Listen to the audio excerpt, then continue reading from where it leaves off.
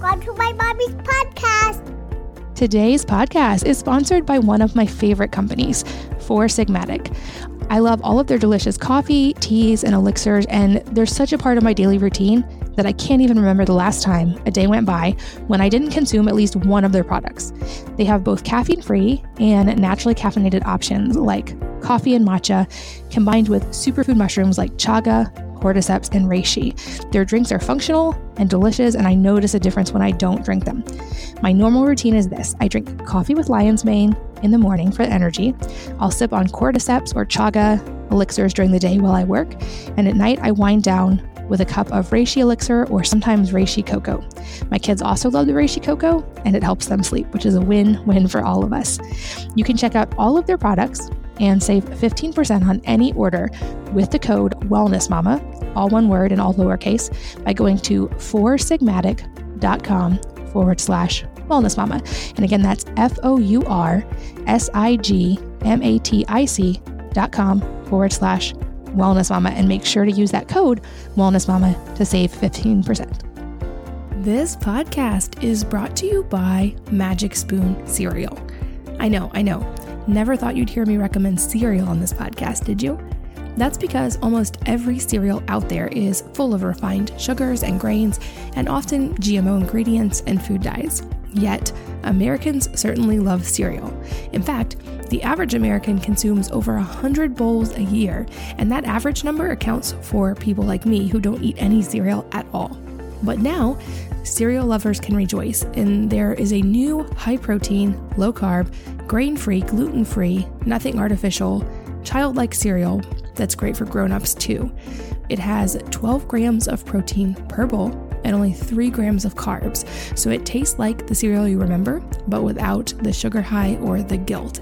You can find out more about it and grab some for yourself by going to magicspoon.com/wellnessmama. So again, that's magicspoon.com/wellnessmama.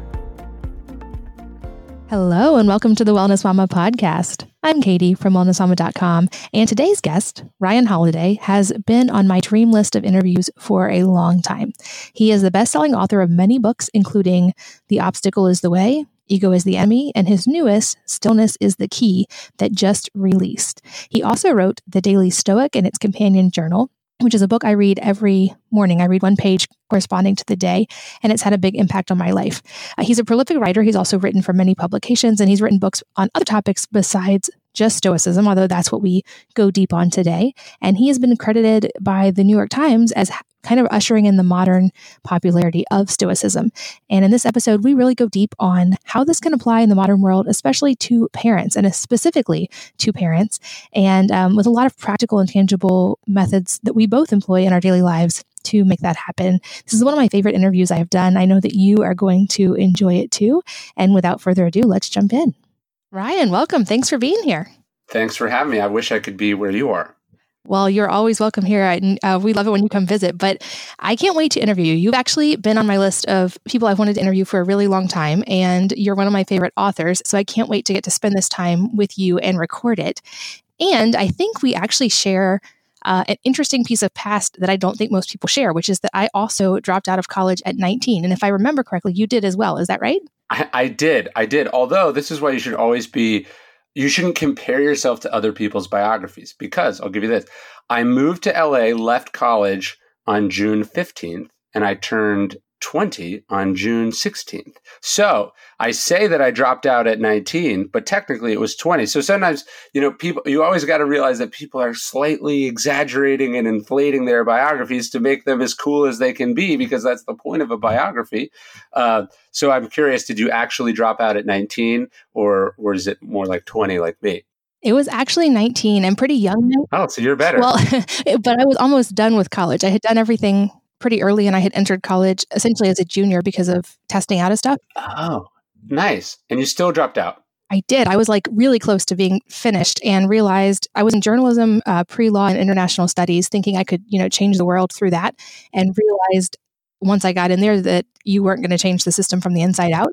And I also realized I wanted a family and wanted to do things in my own way. So I walked in. I was actually the presidential scholarship, and I walked in and quit. Wow. So had you met Seth yet? I had met my husband that summer before walking. We actually did a nonprofit walk from Los Angeles to DC, and we had been long distance dating since then.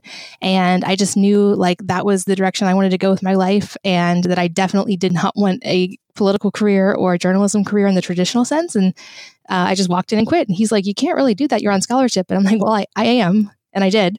I'm curious what your story was. Why did you end up dropping out? So similar story in that I'd already met my wife. So like, sort of number one goal of college crossed off. I'd met the mentor and the writer who I admired and wanted to be like in Robert Greene. And I had a job offer to go work at a management firm in Hollywood, which is sort of where I wanted to go career-wise. And I had a bunch of other awesome stuff going on. So I felt like I wasn't leaving college, slinking off into the night. I'd accomplished a lot of what I wanted to do there. And like you, I was set to graduate in 3 years and I left in 2 years. So I probably did like 2.5 years of academic work in college. But it was primarily, I felt like I'd accomplished everything that I would have used to say that my college career was successful. So I wasn't going to turn my back on that to keep going to class. But the funny thing was, and I think people should bear this in mind when you're thinking about making some of these life-changing decisions, is they can feel very drastic, but they are much less so. I also had a scholarship. It was not president's. This was a chancellor's scholarship. So I think it was 75% of my tuition. And I walked in and I said, "I'm here to drop out."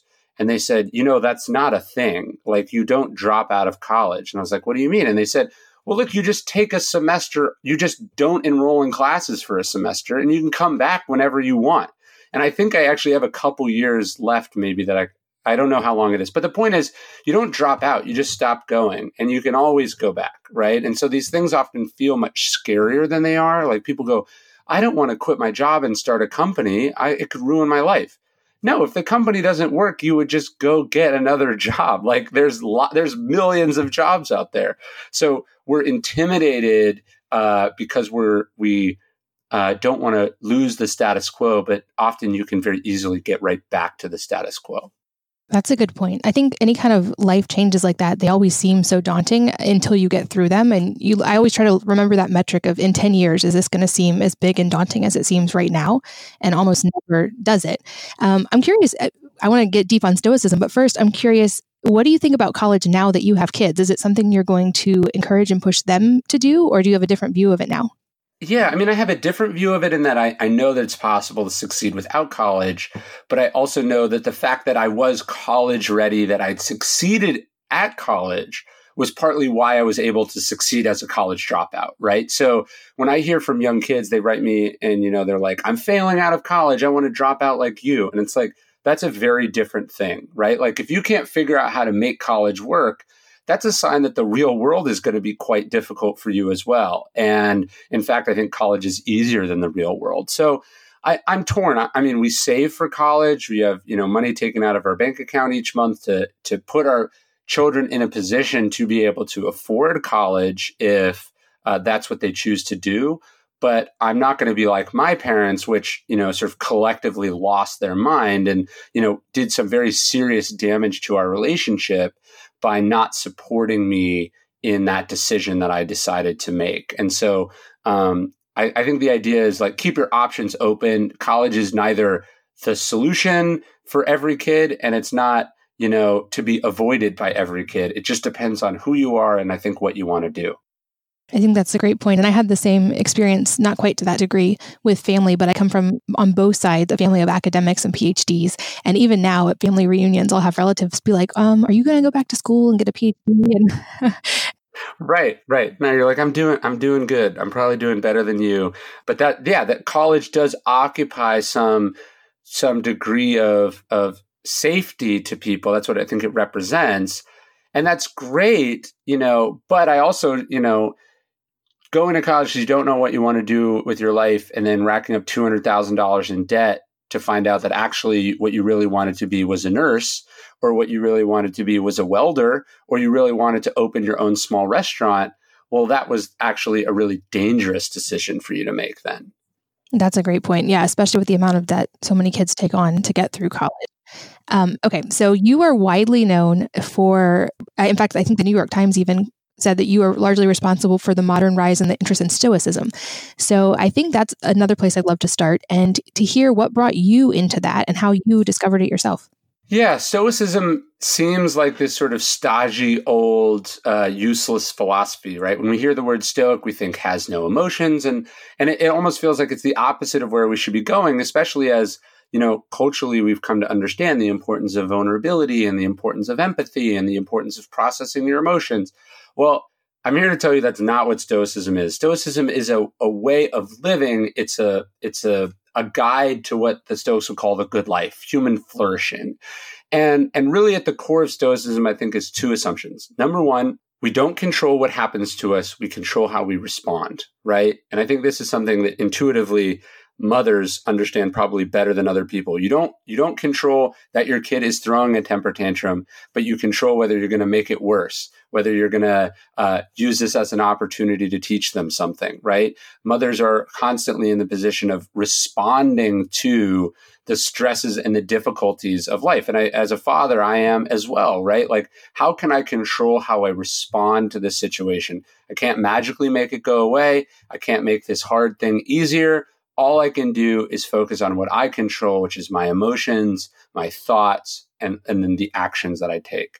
So that's, I think, point number one about Stoicism. And the second is I would just give sort of 4 virtues that I think are essential to Stoicism. And I think they're probably, ironically or fittingly, the same virtues most of us associate with our grandparents, with really wise or powerful people that we admire. So the first virtue of Stoicism is courage, right? Courage under fire, courage in painful situations, the ability to persevere, right? How do you stand up and do a really tough thing?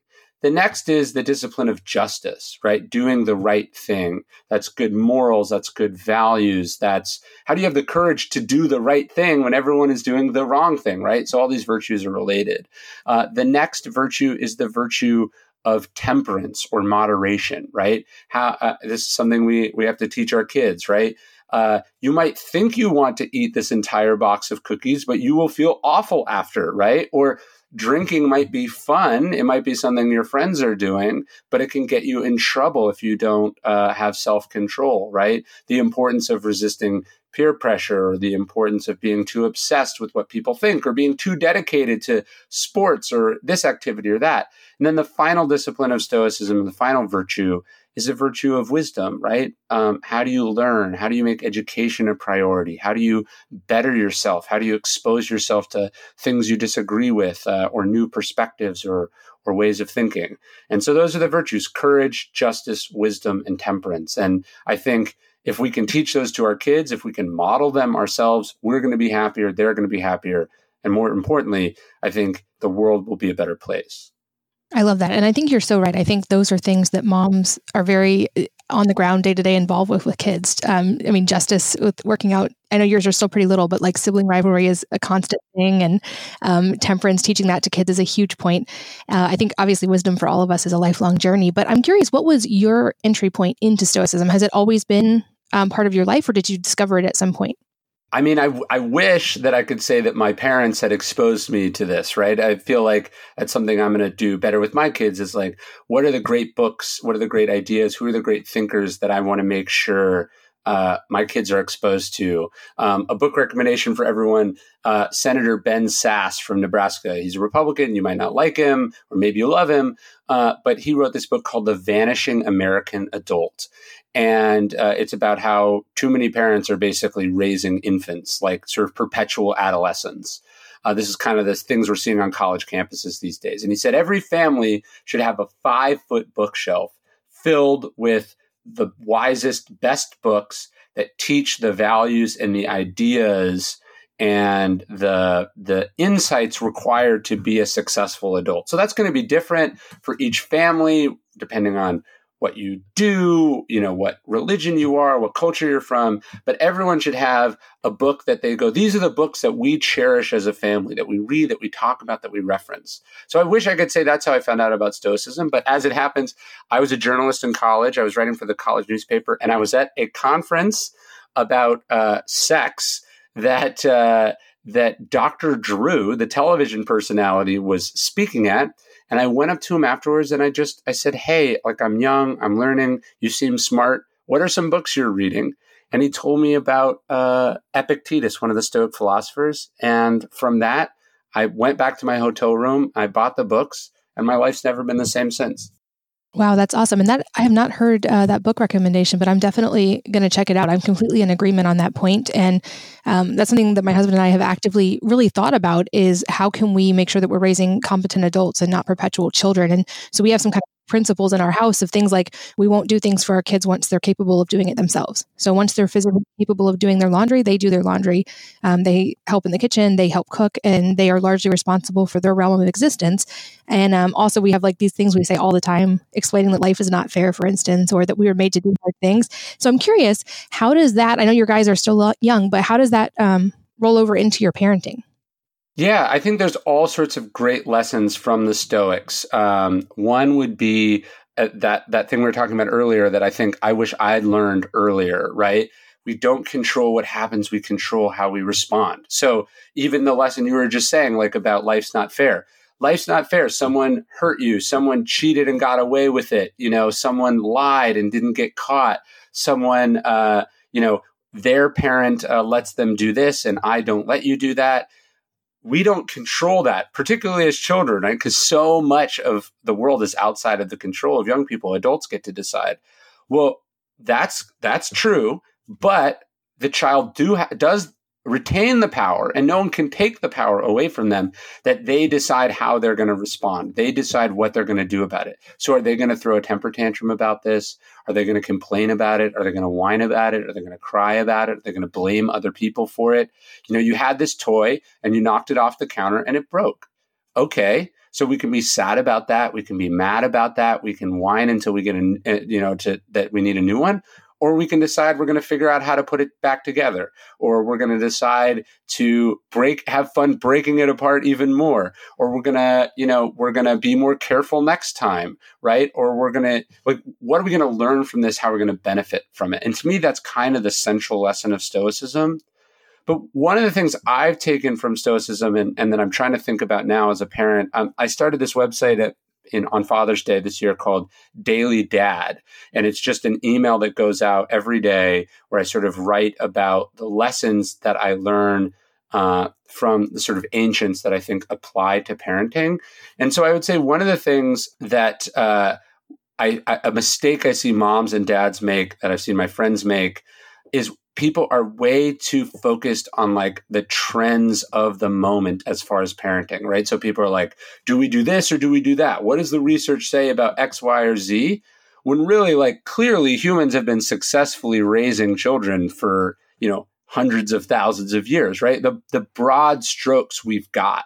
And so one of the things I think people should do, and what's influencing my current parenting strategy, is like going backwards. What are the best practices from history? And I think some of the ones you just touched on are exactly right. Teaching self-sufficiency, teaching that the world is relatively indifferent to you or your desires. So if you want something, you have to make it happen, right? We want to look backwards to history to learn the best parenting strategies. We don't want to look at what the latest parenting magazine is telling us the fad of the moment is.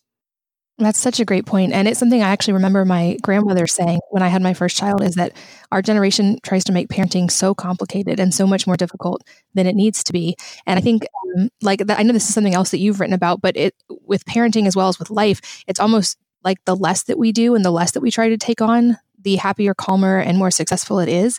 Because I find kids are naturals at finding obstacles to overcome and climbing through creativity. And so often we put all these things in place thinking we're benefiting them when really we're taking away opportunities where they could be exercising their own natural creativity or their own natural problem solving. That's totally right. I actually wrote about this as one of the early emails for Daily Dad. I was thinking, why do kids like grandparents so much? It's because grandparents are just way more chill than parents, right? The parents are thinking, no, you can't do that. No, you'll spoil your appetite.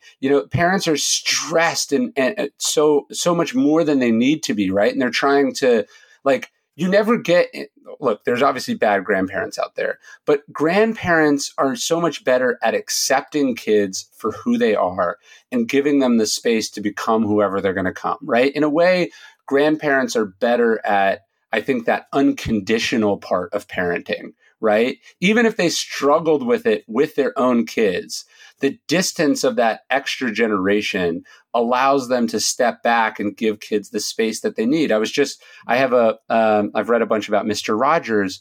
It was, I think it was Grandpa McFeely was his grandfather.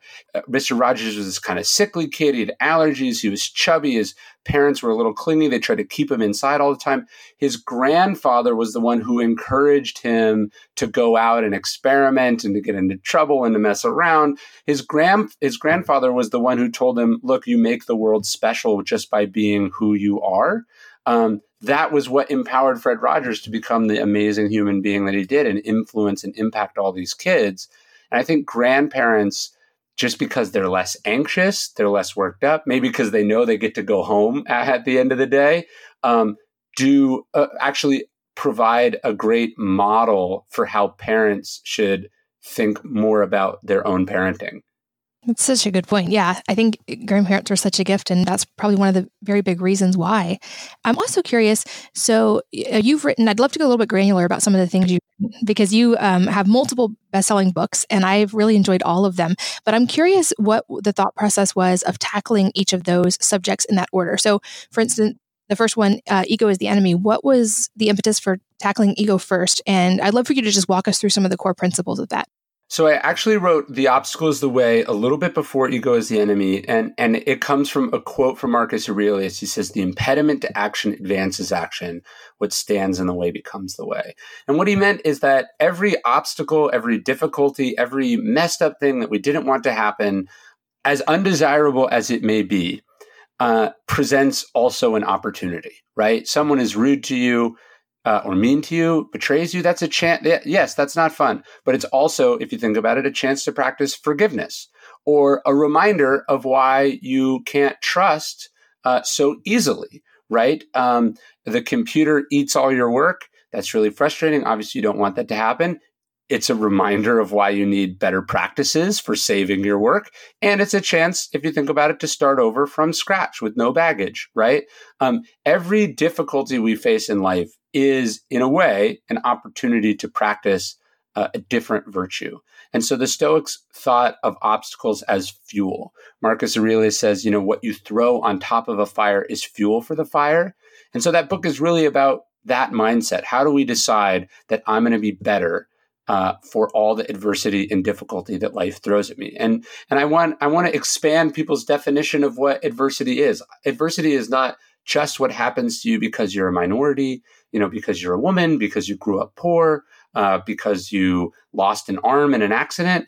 Adversity is waking up to 2 sick kids, right? Adversity is going out to the garage and finding the car tire is flat.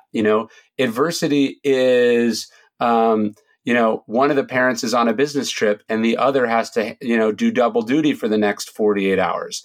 How are you going to respond to this? What's the mindset you need to bring? What are the tools and creativity you need to bring? And how do you have the strength to persevere through that difficulty? So that's what The Obstacle is the Way is about. And then the next book was Ego is the Enemy, because what I realized is that ego is something that gets in the way of doing what we were just talking about, right? Ego is this kind of force field between you and being a great parent, being a great employee, or being a great boss, being a great neighbor, being a great leader. I don't think it's a political point to say someone like Donald Trump has taken a difficult job being president, probably the hardest job in the world, and made it much harder with his ego, right? He's created unnecessary enemies. He's passed up easy opportunities for compromise. He's said things, out of arrogance or anger that have come back to haunt him, right?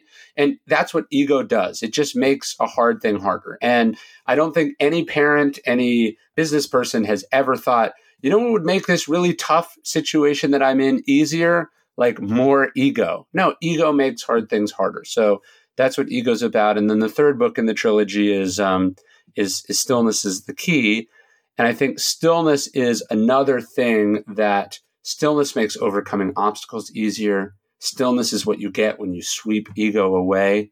We all benefit from slowing down, thinking more clearly, being intentional, having routines, getting rid of chaos or unnecessary obligations and burdens.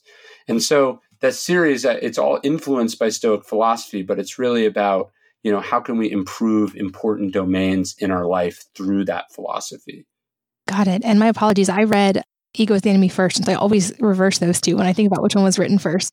No, they're not really meant to be in any order. That's just sort of the journey I went on as a writer. But I think people should just pick up, if they are willing to give the books a chance, I would just say pick up whichever one feels like it resonates more with where you are in your life. If you're anything like me, or probably you, I would imagine that just we're all suffering from like information overload, overcommitment, mental exhaustion. And so to me, I feel like stillness is this urgent sort of stillness is a solution to an urgent epidemic that we have as a culture and as a society right now. But, maybe you're going through a difficult obstacle in your business or your personal life or with one of your kids, and that's the best place to start. They're all interchangeable. Let's talk a little bit more about stillness, because I'm guessing there might be some moms listening who are thinking things like, that's a great idea, but I have kids and that's not possible and it's always chaos. Because I think an important point that I pulled when I read Stillness is the Key is that stillness doesn't have to mean physical stillness doing nothing. That was a really important distinction. I loved that explanation of like that the stillness of being wrapped up or fully immersed in an activity. So like for me, painting or drawing or writing. But let's talk more about stillness and practical applications when we are in such a busy world. Totally. Well, look, what I would say is that it's the busy mom who needs stillness more than ever and needs to be able to, I'm not saying like move to an ashram in India or go on a 30-day silent meditation retreat. Most of us can't do stuff like that financially or, just time-wise. So what I'm talking about is how does the mom or the dad or the CEO cultivate stillness inside the chaos, right? I opened the book with this story of Seneca, who's trying to write in Rome in like the year 100 AD.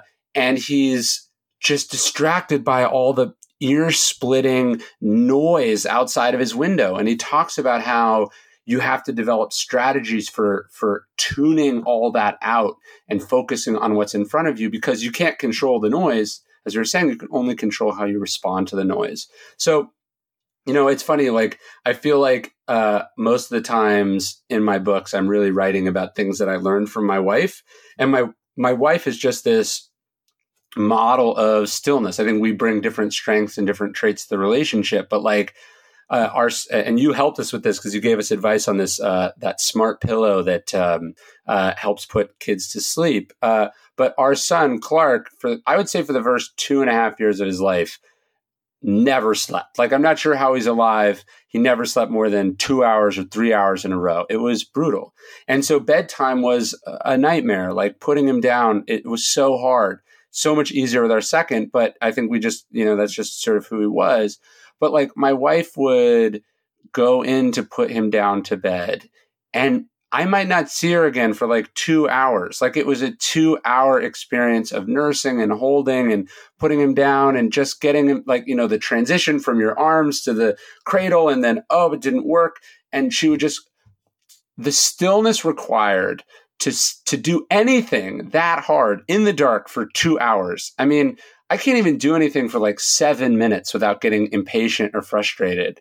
And so, to me, the patience and the stillness that mothers bring to parenting, to me, embodies all the things that I'm talking about in the book. When I'm talking about Kennedy in the Cuban Missile Crisis and the brilliance and the patience and the perspective and the empathy that he brought to that difficult situation, how he was able to resist the advice that his generals had to rush into action. He's like, no, we should think about why the Soviets did this and how we can give them a way out and what they're going to do in response. I feel like, and this might seem a little sexist, but I bet Jacqueline Kennedy, if she'd been invited into the room, intuitively would have known and suggested all of those things. And so Stillness to me is something we can take a lot of inspiration from women for, but we all naturally possess stillness, and the key is how to cultivate it and develop it so it's more at the forefront of our lives. That's such a great point. And you're right. I think that was one of the lessons for me several years ago. And actually, when I was kind of delving into the idea of Stoicism, was that when it comes to cultivating these things, it can't be left into the little bits of time that we have left over or just added to a to-do list. And I realized this in my own life when I almost, I think, had a nervous breakdown trying to balance everything between the blog, the family, and all of it, and came close to actually deleting Wellness Mama because I realized I couldn't do everything at that level anymore, and I wasn't willing to sacrifice family. And in that moment, I realized there was a drastic difference in how I was managing the two things. So in business, the most important things always happened first, and I had objectives and goals, and I objectively evaluated things.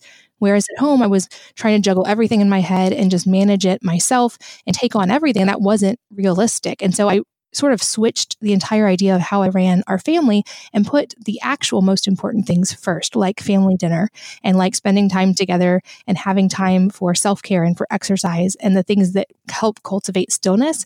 And it was a really drastic shift in the family because I was calmer and it encouraged the kids to be calmer. We all had so much more bandwidth. But I think you're right. Motherhood is wonderful for kind of building in some of those lessons of stoicism. Well, so two things. I think one, I don't think this is just limited to women, but one of the things that having a newborn really taught me, and now my son's 3 and my other son's about 4 months, is what we're doing is what we're doing, right? I don't think playing in the dirt is fun, but that's what he thinks is fun, and he can do it for hours and hours. So that's what we're doing. Do you know what I mean? That stillness is just being present and enjoying and finding experiences sometimes in the most mundane and ordinary things. And I think one of the things that having kids really teaches you that's such a critical part of stillness is presence and not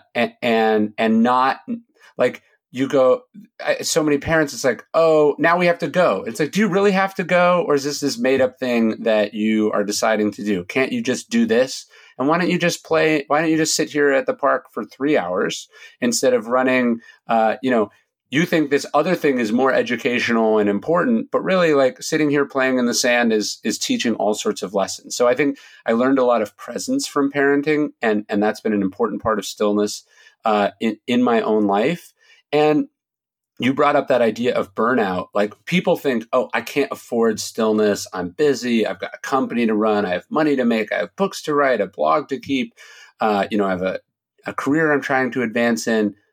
Well, if you end up working so hard that you work yourself into an early grave, that's not good for your career, right? If you work so hard that it sucks all the joy and love that you had out of what you were doing, and so you want to quit, that's not good for your career.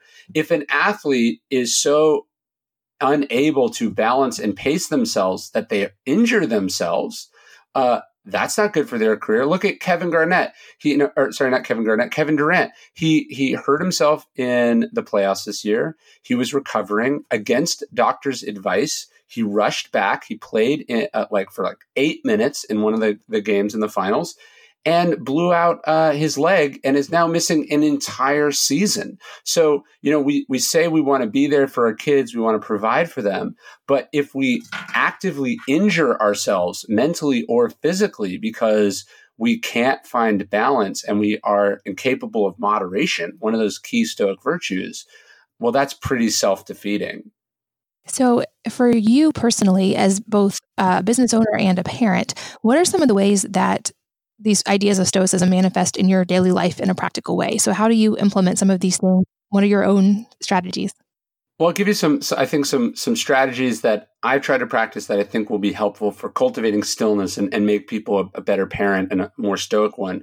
Number one is, this comes from Winston Churchill. Winston Churchill said the most important thing that a powerful public person needs to have, he said, a good hobby. You need to have hobbies that balance you out, right? You can't just be all about work. You can't just be all about family, right? How many stay-at-home moms live and die by their kids? And that's why they hold on to them so tightly and why they get so wrapped up and say they're personal lives or, trying to bribe their kids' way into college or whatever. It's like, no, you should have been painting, Martha, or you should have, gotten into doing triathlons, and that would have been a good outlet for some of that energy, right? And allowed you to have some more balance and perspective with your kids. So for me, and this ties into a second part of Stoicism, like physical exercise, almost enduring or seeking out suffering in your life. So I try to swim or run every single day. And that exercise, I think, makes me a better dad. This morning, I gave a talk here in Austin. And so I had to take my son to daycare, pre-K.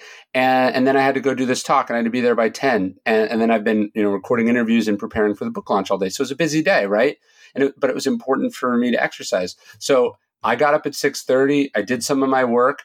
My son woke up at 7:30, and I took him on a 4-mile run in a stroller. And so that was our time together in the morning. We talked, we had fun, we were out in nature, but I was also taking care of myself. Sometimes we do it in a bike, sometimes I carry him in a backpack, but we experience that morning together. And I think it's really important. Another important habit, and I know you've talked about this before, but like the power of journaling.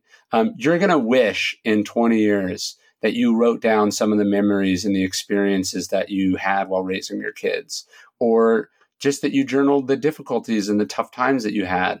And so, we're going to want those journals in the future, and your kids and your grandkids and your great-grandkids will be grateful, to look at those journals 50 years from now, 100 years from now. And so I'd encourage everyone to grab a notebook and try to jot a few thoughts in it every single day. So those would just be a couple straightforward strategies that I think are pretty practical and usable. Those are great. Today's podcast is sponsored by one of my favorite companies, Four Sigmatic. I love all of their delicious coffee, teas, and elixirs, and they're such a part of my daily routine that I can't even remember the last time a day went by when I didn't consume at least one of their products. They have both caffeine-free and naturally caffeinated options like coffee and matcha, combined with superfood mushrooms like chaga, cordyceps, and reishi. Their drinks are functional and delicious, and I notice a difference when I don't drink them. My normal routine is this. I drink coffee with lion's mane in the morning for energy. I'll sip on cordyceps or chaga elixirs during the day while I work, and at night I wind down with a cup of reishi elixir or sometimes reishi cocoa. My kids also love the reishi cocoa, and it helps them sleep, which is a win-win for all of us. You can check out all of their products and save 15% on any order with the code WellnessMama, all one word and all lowercase, by going to foursigmatic.com/wellnessmama. And again, that's FOURSIGMATIC.com/wellnessmama. And make sure to use that code WellnessMama to save 15%. This podcast is brought to you by Magic Spoon cereal. I know. Never thought you'd hear me recommend cereal on this podcast, did you? That's because almost every cereal out there is full of refined sugars and grains, and often GMO ingredients and food dyes. Yet, Americans certainly love cereal. In fact, the average American consumes over 100 bowls a year, and that average number accounts for people like me who don't eat any cereal at all. But now, cereal lovers can rejoice, and there is a new high-protein, low-carb, grain-free, gluten-free, nothing artificial, childlike cereal that's great for grown-ups too. It has 12 grams of protein per bowl and only 3 grams of carbs, so it tastes like the cereal you remember, but without the sugar high or the guilt. You can find out more about it and grab some for yourself by going to magicspoon.com/wellnessmama. So again, that's magicspoon.com/wellnessmama. To circle back to something you said earlier, when you were talking about the obstacle is the way, I think that's another really profound mental shift that is especially beneficial in our specific period of time. I think at least the social media world that I see, people are so easily angered and emotions skyrocket and they escalate and people build on each other for that. And I think that mindset shift of away from the idea that any obstacle is bad and actually to the idea that an obstacle can be very good is really profound. Are there any ways that tangible ways you get people to start implementing that mindset shift? Because it is a big one. Well, there's this expression that's become so popular now. People are like, oh, that's trigger, like I'm triggered, and we want to censor unpleasant or offensive viewpoints. And look, I'm not saying anyone should say anything offensive. Like, I try not to hurt people's feelings. I don't want to be rude. I don't like to just say mean or hurtful things for the sake of it. But I also, at the end of the day, think truth is important. And I am not a fan of censorship. So, like, the idea that we should be teaching our kids to shout trigger, that you're triggering me, and close their ears. You know what that's doing? That's setting them up to be hurt more, because they're more vulnerable to those things because they have no experience. Adam Carolla, who I think is hilarious. I don't agree with him on everything, but I think he's hilarious. He gave this great talk. I think he was testified before Congress, and he was talking about this sort of censorship that's popular on college campuses. And he was like, look, this is the parents' fault. He's like, this is like parents who have given their kids really bad allergies by not exposing them to things, right? By keeping your kids sheltered, by not, by no nuts allowed, or, by overprotecting them, you actually made them incredibly vulnerable. By not letting them play in the dirt, they've not gotten the antibodies and the sort of exposure to things that they need to build up a strong immune system. And so I think one of the things we've got to be really careful with as parents is not sheltering our kids from all the bad, offensive things. Like, people go, what should I tell my kids about what Donald Trump said on television? Or what should I say about these, vulgar television shows?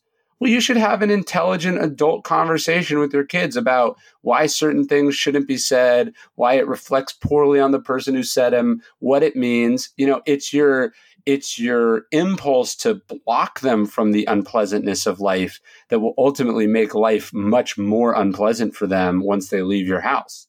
So true. And I love that you brought that up about allergies, because that's been, I think, a shift that's finally happening in the nutrition world, is that for so long they had pregnant moms avoid allergens like nuts and avoid giving them to kids. And it actually made the kids more likely to have allergies. And now the science is saying actually early careful introduction is much more effective and important.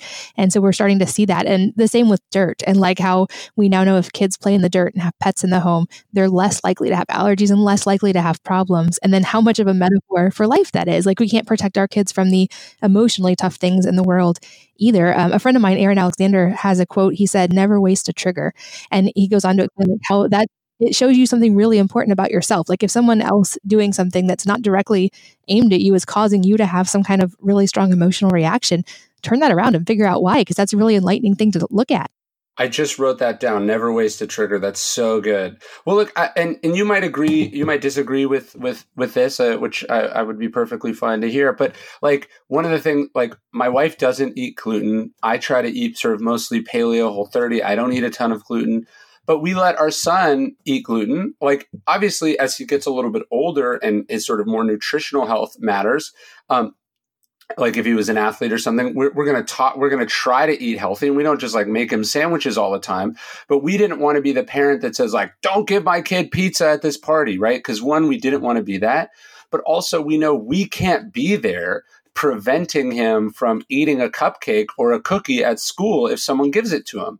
So we want to make sure that he hasn't, the first 5 years of his life, he didn't grow up in a bubble just because we eat healthy and we know what's good or bad.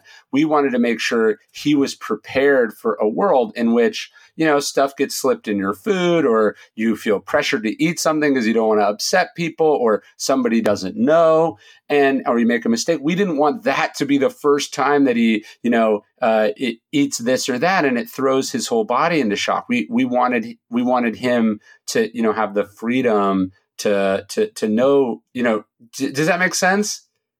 Or is that crazy?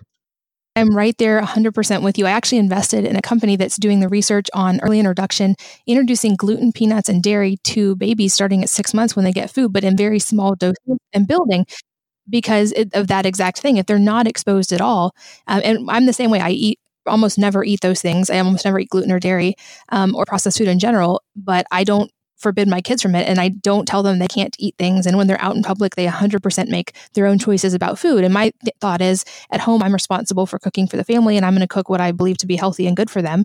But I'm also not going to control them when they're not there, because if anything, it's like when when alcohol is this completely forbidden thing, then our kids that's a more great likely, point.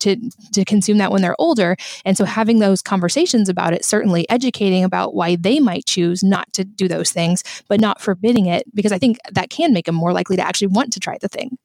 That's a great point. Yeah. And you don't I think it's important with kids, I don't want to give them any issues regarding food. Do you know what I mean? I don't want to make food an obsession in their lives. I don't want to give them body or mental issues pertaining to food. I want them to eat when they're hungry, eat reasonably. I want it. And then we'll handle it when they're a little bit more capable of having an adult discussion about it. But I think you're right. This is a great metaphor for parenting and for life as general. I think with this college admissions scandal, it introduced a new term to me. I was familiar with helicopter parents, right? You don't want to be the parent that's constantly hovering, making sure they don't fall down, being way too involved in their business, always watching, always observing, spying on them, whatever. That's helicopter parenting, and it's bad for a lot of reasons. But what these parents was snowplow parents. That's what I heard. They were in front of their kids, removing obstacles, removing difficulties, so they always had a clear and pleasant path to wherever they wanted to go. And that involved cheating on the SATs, that involved bribing their way into college. These kids never experienced difficulty, failure, setback. The parents removed obstacles, and then they wondered why the kids were so fragile and didn't thrive. And so the job of the parent is not to prevent your kid from experiencing adversity. It's to equip the kid to know how to respond to adversity. Because what's a better strategy for life? Pretend that you can always be there and always eliminate obstacles, or help raise and instruct a kid so obstacles never slow them down more than they need to. Wow. I heard that term as well, snowplow parent. I feel like I'd be the complete opposite of that, because when I look at my own life, I realize a lot of my accomplishments have come as almost a direct result of obstacles and of overcoming those obstacles. And some of those things I had to work through were things I would certainly never wish on my child. But obviously, as parents, we wish our children every success and happiness in life. And that's something I've really wrestled with as a parent, is how do I hopefully give them those same skills and lessons without them hopefully having to go through some of those hard things that I did? And also realizing as a parent, I can't purposely make their life hard. That kind of goes against parenting. And so for us, we've tried to find ways to build in natural good challenges in ways that we can tackle as a family. And that might be travel, that might be tackling new skills together like handstands or whatever it may be. I'm curious how you guys approach that with your kids as they start to get older. How do you approach the idea of obstacles and equipping them for those things, and also giving them chances to fail and have obstacles? Well, that's a funny thing, because I've heard from lots of people, adults, since the book was written, and they go, does that mean I should seek out obstacles? And it's like, look, life is going to throw enough obstacles at you that I don't know, you need to go seek them out. But I do think making sure that we're not actively preventing those obstacles from happening is really important for kids, and also putting them in positions or giving them experiences that force them to learn. So I think it's interesting, obviously you want to be cognizant of, say, choking, but the idea that you should give two craps what the toy box says the suggested age for a toy is, to me, is hilarious. I'm going to give my kids the toys that challenge them, that make them that they have to figure out. I'm not going to give them the simplest, easiest toys. That's not how you learn. That's not how you get better. You get better by being put out of your comfort zone, by having to figure things out. So yeah, we're constant. Our kid was swimming from 3 months on. Where he likes to wear a life jacket, but we encourage him to swim without a life jacket when we're in the pool, because when he if we let him in our pool in a life jacket, we find that the next couple times he's swimming without a life jacket, he's too brazen and his skills have atrophied. right? Because he's gotten used to just jumping in off the side and not having to swim back to the side, right? And so we're constantly trying to put him in challenging situations and experiences, not like throwing up obstacles in his path, but sort of like you've done with your kids, and I've seen them. They're wonderful. Like they're out there exploring outside, their free range or whatever the expression is, because that's what's going to put them in a position to naturally experience obstacles that they grow and learn from.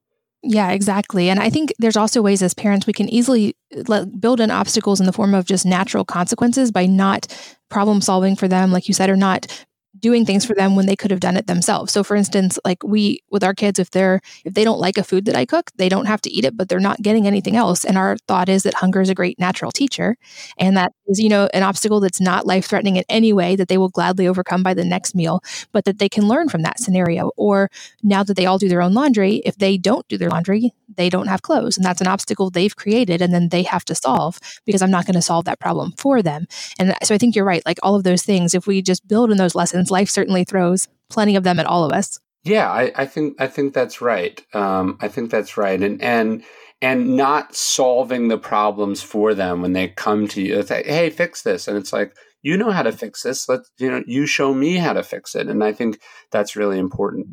So one of the critiques I've heard of Stoicism is that it's an ancient philosophy, and how can it actually, fit into modern times, and that these philosophers didn't face a lot of the stuff that we face in the modern world, which I'll agree with that point. They didn't deal with social media trolls, and they didn't deal with the constant demands of all of the things that necessarily hit us in modern life. But I'm just curious your take on that when you hear people say, like, how does Stoicism really fit in the modern world? To me, people are people, and the more things have changed over the passage of history and time, fundamentally, the more they've stayed the same, right? Marcus Aurelius had like 9 or 10 kids. He ran an empire. He had people who worked for him. He was cold in the winter and hot in the summer. He dealt with critics. He dealt with fans. He dealt with plans that he had that fell apart. He was trying to solve the problems of existence just like we are. And he was coming at it from a position of great privilege, which many of us have, right? We're lucky to be born in America. We're lucky not to be impoverished. We're lucky to have our health. On the other side of the Stoic spectrum, there's Epictetus. And Epictetus was a former slave. He was disabled. His leg was sort of all but useless, and he walked with a limp all of his life. And yet he was the other famous Stoic philosopher, so much so that he was probably Marcus's favorite philosopher. And he has all sorts of interesting things to say about those experiences, which are timeless as well. How many people are disabled? How many people have come from less than desirable circumstances? How many people have anger and resentment about things that people have done to them, right? Stoicism is ultimately a philosophy that's, I think, applicable to whoever you are, whatever you're doing, wherever you are, because ultimately those virtues we talked about earlier on, temperance, courage, wisdom, justice, we all need more of these things. And the ancient world has a lot to teach us about them, just like the research that we've done, in psychology and biology and neuroscience has a lot to teach the Stoics, right? Like, Marcus would have been a better parent, I'm sure, if he had John Bowlby's, breakthroughs about attachment theory pertaining to kids. Maybe his kid Commodus wouldn't have been so messed up if Marcus, probably hadn't had a closer, more involved relationship with him. So it's not to say Stoicism is perfect. No, nothing is perfect, and everything, from the past has biased and flawed assumptions. The Stoics didn't have a problem with slavery, right? Even Epictetus, who was a slave, never seems to have questioned whether as an institution that was okay or not, right? So there's a lot that needs to be updated within Stoicism, and I kind of try to do that in my books, but the idea that you would write it off just because it's old is ridiculous. The Magna Carta is old, the Constitution is old, Christianity is old, but that doesn't mean there's not a lot of good ideas in those things. I completely agree. And another thing that you have these coins that I actually keep with me all the time now. And I'm several. Yeah, I have Memento Mori and I have Amor Fati. And I took Latin all the way through high school and I love Latin phrases, but I'd love if you could just kind of give us an overview of those two specifically, because I just find them really helpful in my own life. And I think it's so cool that you made those. So I have those two coins. I have in my left pocket, I have the Memento Mori coin, and it comes from an ancient Stoic practice, the idea of meditating on your mortality. On the back, it has a quote from Marcus Aurelius. He says, you could leave life right now. Let that determine what you do and say and think. And so I think about that always. And I made this coin for Daily Stoic. You can see it if you go to dailystoic.com/store. But the idea of the coin is like a reminder that a physical reminder. I can reach in my pocket and touch it. I can spin it around on the table. And it's a reminder to me constantly not to take life for granted and not to take anyone for granted.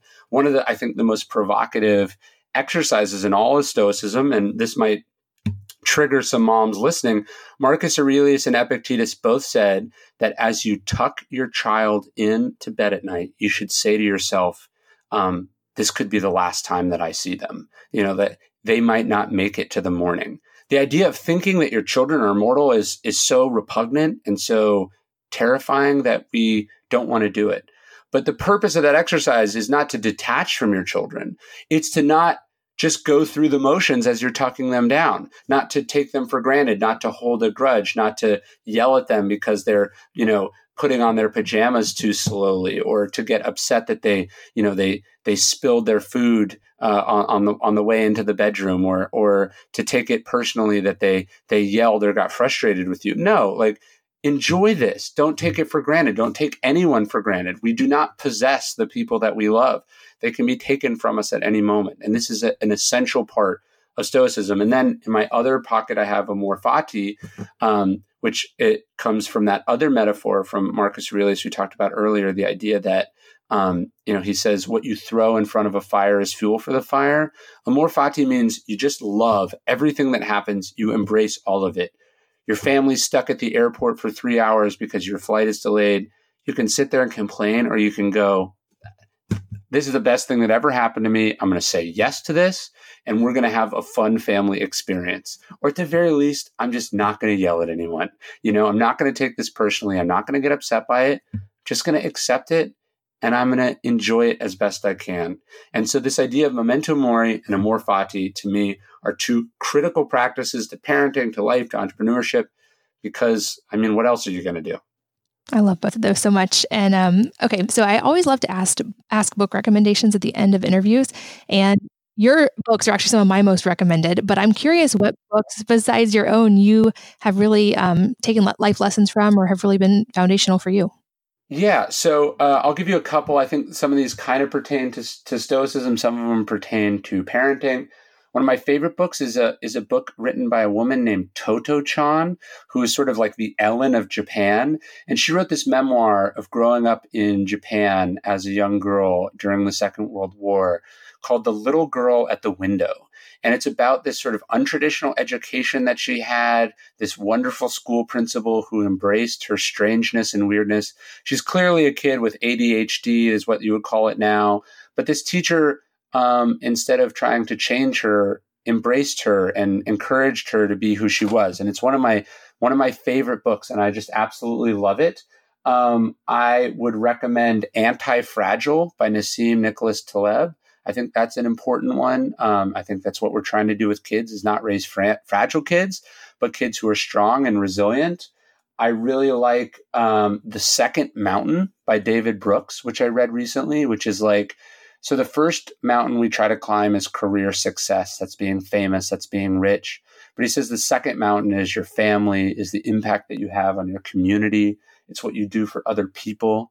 It's figuring out why you were actually put on this planet and what kind of impact and difference you can make. That's a really important one. And then I have one that I think Seth would like that I just found out about recently. I didn't know Herbert Hoover, the president, the guy who basically didn't respond right to the Great Depression, happened to have written a book called Fishing for Fun. And the subtitle is How to Wash Your Soul. And he wrote a book about the therapeutic philosophical and spiritual benefits of fishing. And I thought it was beautiful. We have a little lake behind our house, and I love to go out there and fish. And my son fishes with me, even though he's 3. And it's totally true. You never come back from fishing worse off than you did before you came, even if you don't catch anything. I love all of those, and I'll make sure they are in the show notes, along with links to the Daily Dad and to all of your books and all of your websites. But where can people find you online if they want to follow your work and stay in touch? Well, that would be really cool if they did. So I'm at Ryan Holiday on pretty much all social platforms. You can go to dailystoic.com/email if you want an email inspired by Stoicism every day. dailydad.com if you want a parenting email each day. And then I hope they check out Stillness is the Key, which is available in bookstores everywhere starting October 1st. Awesome. And I got a pre-release copy, which I was really grateful to get. And I highly recommend it, you guys. It's awesome. I think it's especially, like we talked about, applicable to parents. And I think it's a really important message in today's world. But Ryan, like I said at the beginning, you are one of my favorite authors, and I have looked up to you for a long time. So I'm really grateful that you took the time to be here today to share with the audience. And I love that we took such a parenting direction, because I think that's such a perfect and applicable way to talk about Stoicism. Well, thank you. And I'm so glad, that was very nice of you. I'm so glad we met at John Durant's event, and that I overheard you talking about where you live, because that's a place that my wife and I visit a lot. And it happened, I think that's why we connected, and here we are talking. So it's awesome. And Samantha says hello. I just texted her to say we were talking, and she says hello and hopes you're doing awesome. Oh, I love it. And tell her hi for me and your little ones as well. And thank you for your time today. And thanks to all of you for listening and sharing your time with us today. We're so grateful that you did. And I hope that you will join me again on the next episode of the Wellness Mama podcast. If you're enjoying these interviews, would you please take 2 minutes to leave a rating or review on iTunes for me? Doing this helps more people to find the podcast, which means even more moms and families can benefit from the information. I really appreciate your time, and thanks as always for listening.